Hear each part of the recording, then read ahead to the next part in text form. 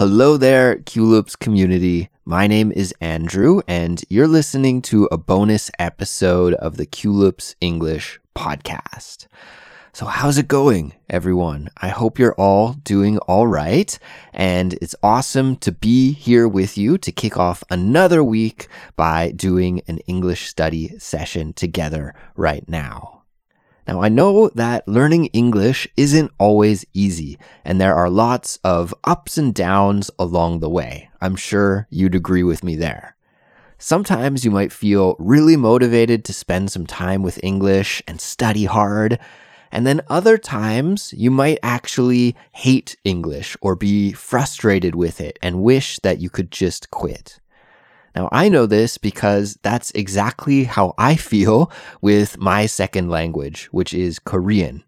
There are highs and lows, there are good days and bad days, there are fun times and also frustrating times.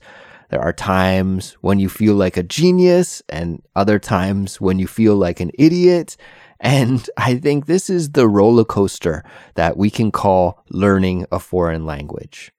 Anyways, everyone, what I'm trying to say is that I think you made a great choice to click play on this episode and study English with me right now.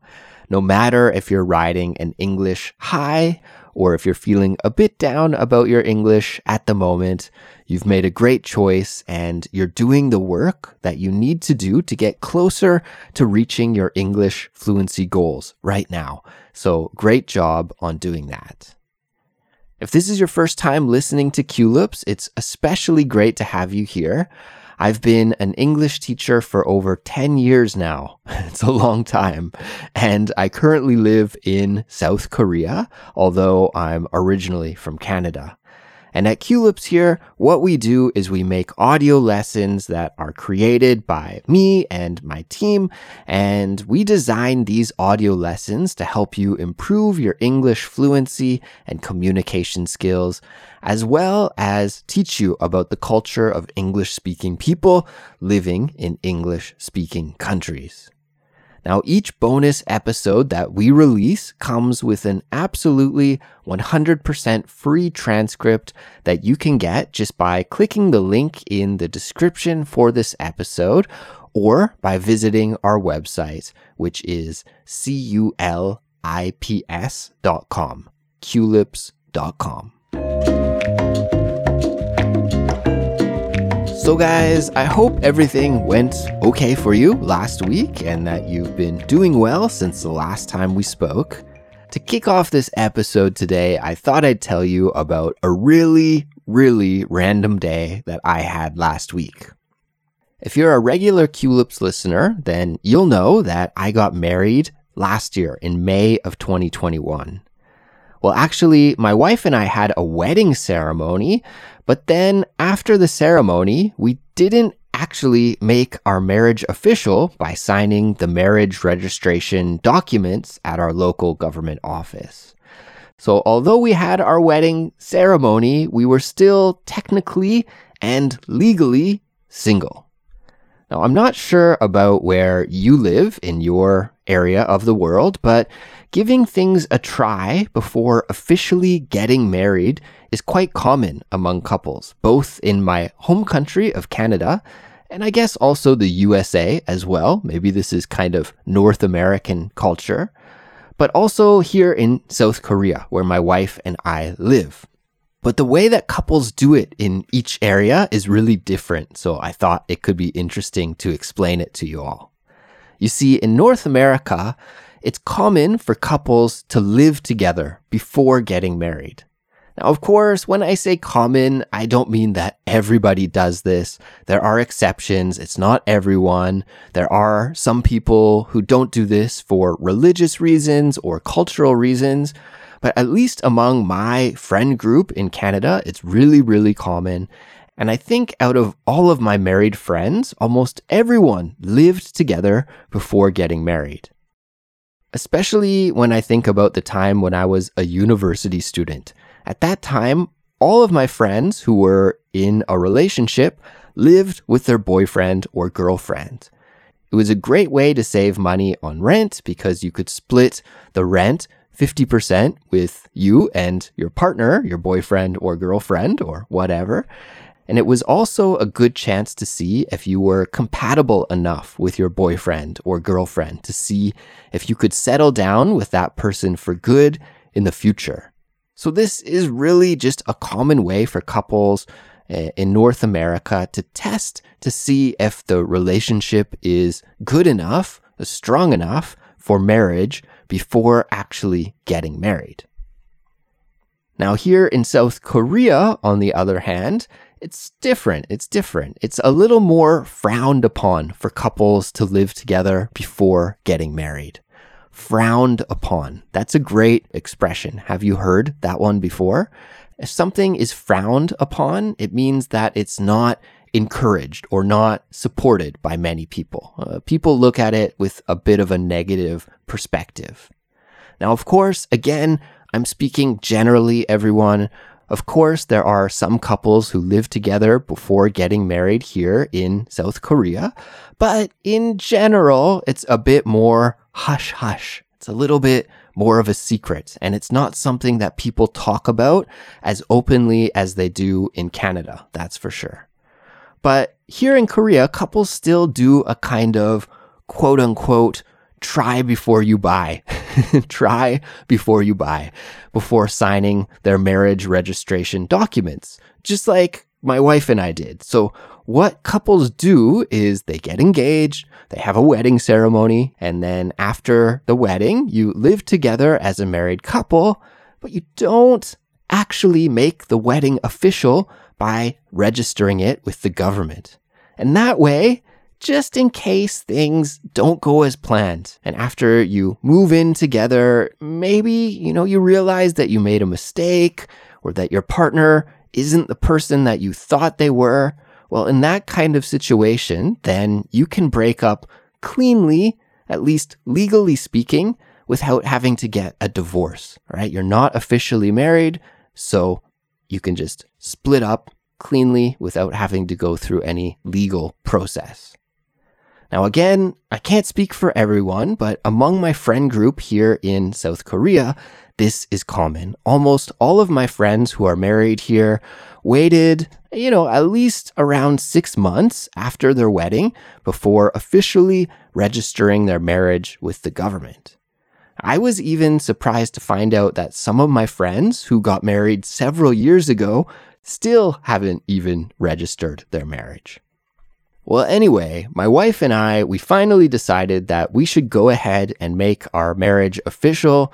So we started the process, and because it is an international marriage, my wife is Korean, I am Canadian, it made things a little bit complicated. So the first step that we had to do was make a visit to the Canadian embassy, and I had to get a document from them that proved that I had never been married before or that I didn't have any children back in Canada. It never really occurred to me, but this is a totally rational thought, I suppose, that someone technically could have a family and then quit that family, leave that family, and run away to a foreign country and start a new life in a new place. And I think my in-laws, my wife's parents, and maybe even to an extent, my wife as well, they were happy to see that document from the embassy that said that I wasn't that kind of person. I didn't run away here to Korea and abandon a family back in Canada. No, I didn't have that experience, and I was able to get the official document to prove that. That document was also needed by the Korean government to register the marriage. So anyways, after getting that document, the next step was to get some of our friends to fill out some forms for us to act as a witness and to prove that they know us and they know that our relationship is real and it's not a scam or a fraud or anything like that. And then finally, we had to fill out some other forms, lots of paperwork, and then we took all of these documents to the local government office, and after only about 10 minutes, everything was processed and it was finished. So everyone, I'm happy to announce that now my wife and I are officially and legally married, even though it doesn't really feel like anything has changed at all. While we were waiting for the employee to process our wedding registration at the local government office, we noticed that there was a special photo zone set up so that you could take a commemorative photo after registering your marriage or after registering the birth of a new baby. A commemorative photo. That's a good word to know, a difficult one. Commemorative. It's not too common, so maybe this is the first time you've heard it. Let me explain what the word means. So we use commemorative to describe things that help you remember important events or important people. So then a commemorative photo is a photo that will help you to remember an important time in your life in the future, such as registering your marriage. So in the future, we can look at that commemorative photo and remember this happy time in our lives. And there was also a little sign at the booth where we were filling out our paperwork that said that if you ask the staff, they'll take a picture for you with a Polaroid camera. So we thought that was pretty cute that the government had gone to that extent to set up and make for a nice marriage registration experience for couples. So after we had all of our documents processed, we did ask the staff to take a photo for us, and they were happy to oblige. Happy to oblige means happy to help. So they were happy to help, happy to oblige. I think the photo turned out well. It's cute, so I'll include a copy of it in the transcript for you so that you can check it out if you're interested. If you listen to the last couple of bonus episodes, you'll know that my wife and I recently caught COVID in early August, and I think you can still hear it in my voice. My voice is still not back to 100% yet. Now, I want to say thank you to everyone who has been sending me emails or DMs or comments telling me that you're thinking of me and my wife and wishing us to get well soon. I'm really so thankful and so lucky that I have people all around the world sending me good energy like this. It's really helpful, guys. I appreciate it. So thank you so much to everyone who did send on their well wishes to us. And I have good news, guys. My wife and I, we are generally feeling a lot better these days. It's much, much better than it was. However, we're still not 100%. We both have low energy these days. We don't really feel like doing too much. And in particular, I've been having these dull headaches almost every day. I've also been feeling a little dizzy and nauseous. So it's really out of the ordinary because I've never really felt like this ever in my life. Now, we know that it can take several weeks or even a month or two before fully recovering from COVID. But at the same time, of course, we want to feel back to normal as soon as possible. And for me, I've been having a tough time just to try and relax and recover, because I'm a pretty active person. I like working hard and I like running and cycling, but I'm trying my best to take it easy so that I can heal up completely and recover fully. Well, some friends of ours who also recently caught COVID recommended that we go to a clinic and get a vitamin IV. An IV is what we call it when we get medicine and fluids via a needle and tube. So, there's like a plastic bag that hangs on this hanger, and there's a tube that goes from the bag and gets connected into your arm via a needle. And then that liquid in the bag slowly drips into your body. That is what we call an IV. So our friends told us that getting an IV really helped them to feel better after getting COVID, and they recommended them to us. Well, after we registered our marriage, my wife and I, we grabbed some lunch, and while we were eating lunch, we were both complaining just about how we still didn't feel very great, and we decided, hey, why don't we go to a clinic and get a vitamin IV drip after we finish eating? So that's actually exactly what we did. We went to a clinic and we waited for about 10 minutes, and then we were able to see a doctor. The doctor asked us some questions and checked us out. He also prescribed some medicine for us. And next we went to a little room that had a couple of beds in it, and we lay down on the beds, and the nurse connected us up to some IVs and then told us it would take about an hour for the treatment to finish. And she turned off the lights and left the room so we could relax and just receive this medical treatment.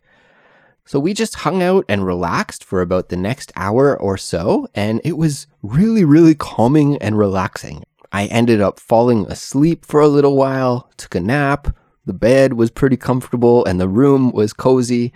And while we were getting the IV treatment, my wife and I were laughing about how random of a day we had, because just like an hour and a half earlier, we were at the local government office registering our marriage.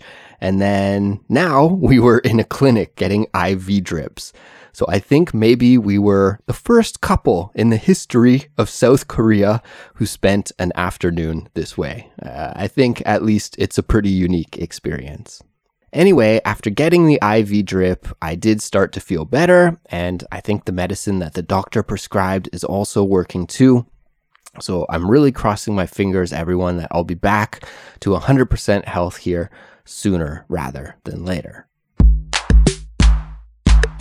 As for what's new here at Culips, we released a brand new simplified speech episode last week about zombies. Did you hear that episode?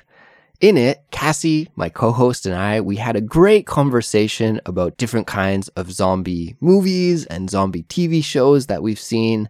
And I thought it was a really fun conversation, and I hope you guys enjoyed it too. If you haven't heard that episode yet, make sure to check it out. Of course, there's a full study guide and transcript that goes along with that episode for all Culips members as well. And then a little bit later this week, Cassie and I were going to be back again with a catchword episode. Now, Catchword is our vocabulary series, and in this edition of Catchword, we're going to teach you a couple of idiomatic expressions that are related to laughter and comedy. So definitely make sure to check this brand new Catchword episode out when it's released a little bit later on in the week. It's time for this week's vocabulary lesson. Before we wrap up for today, I'd like to teach you all a really common, super useful, and easy idiomatic expression that I really highly recommend adding to your vocabulary.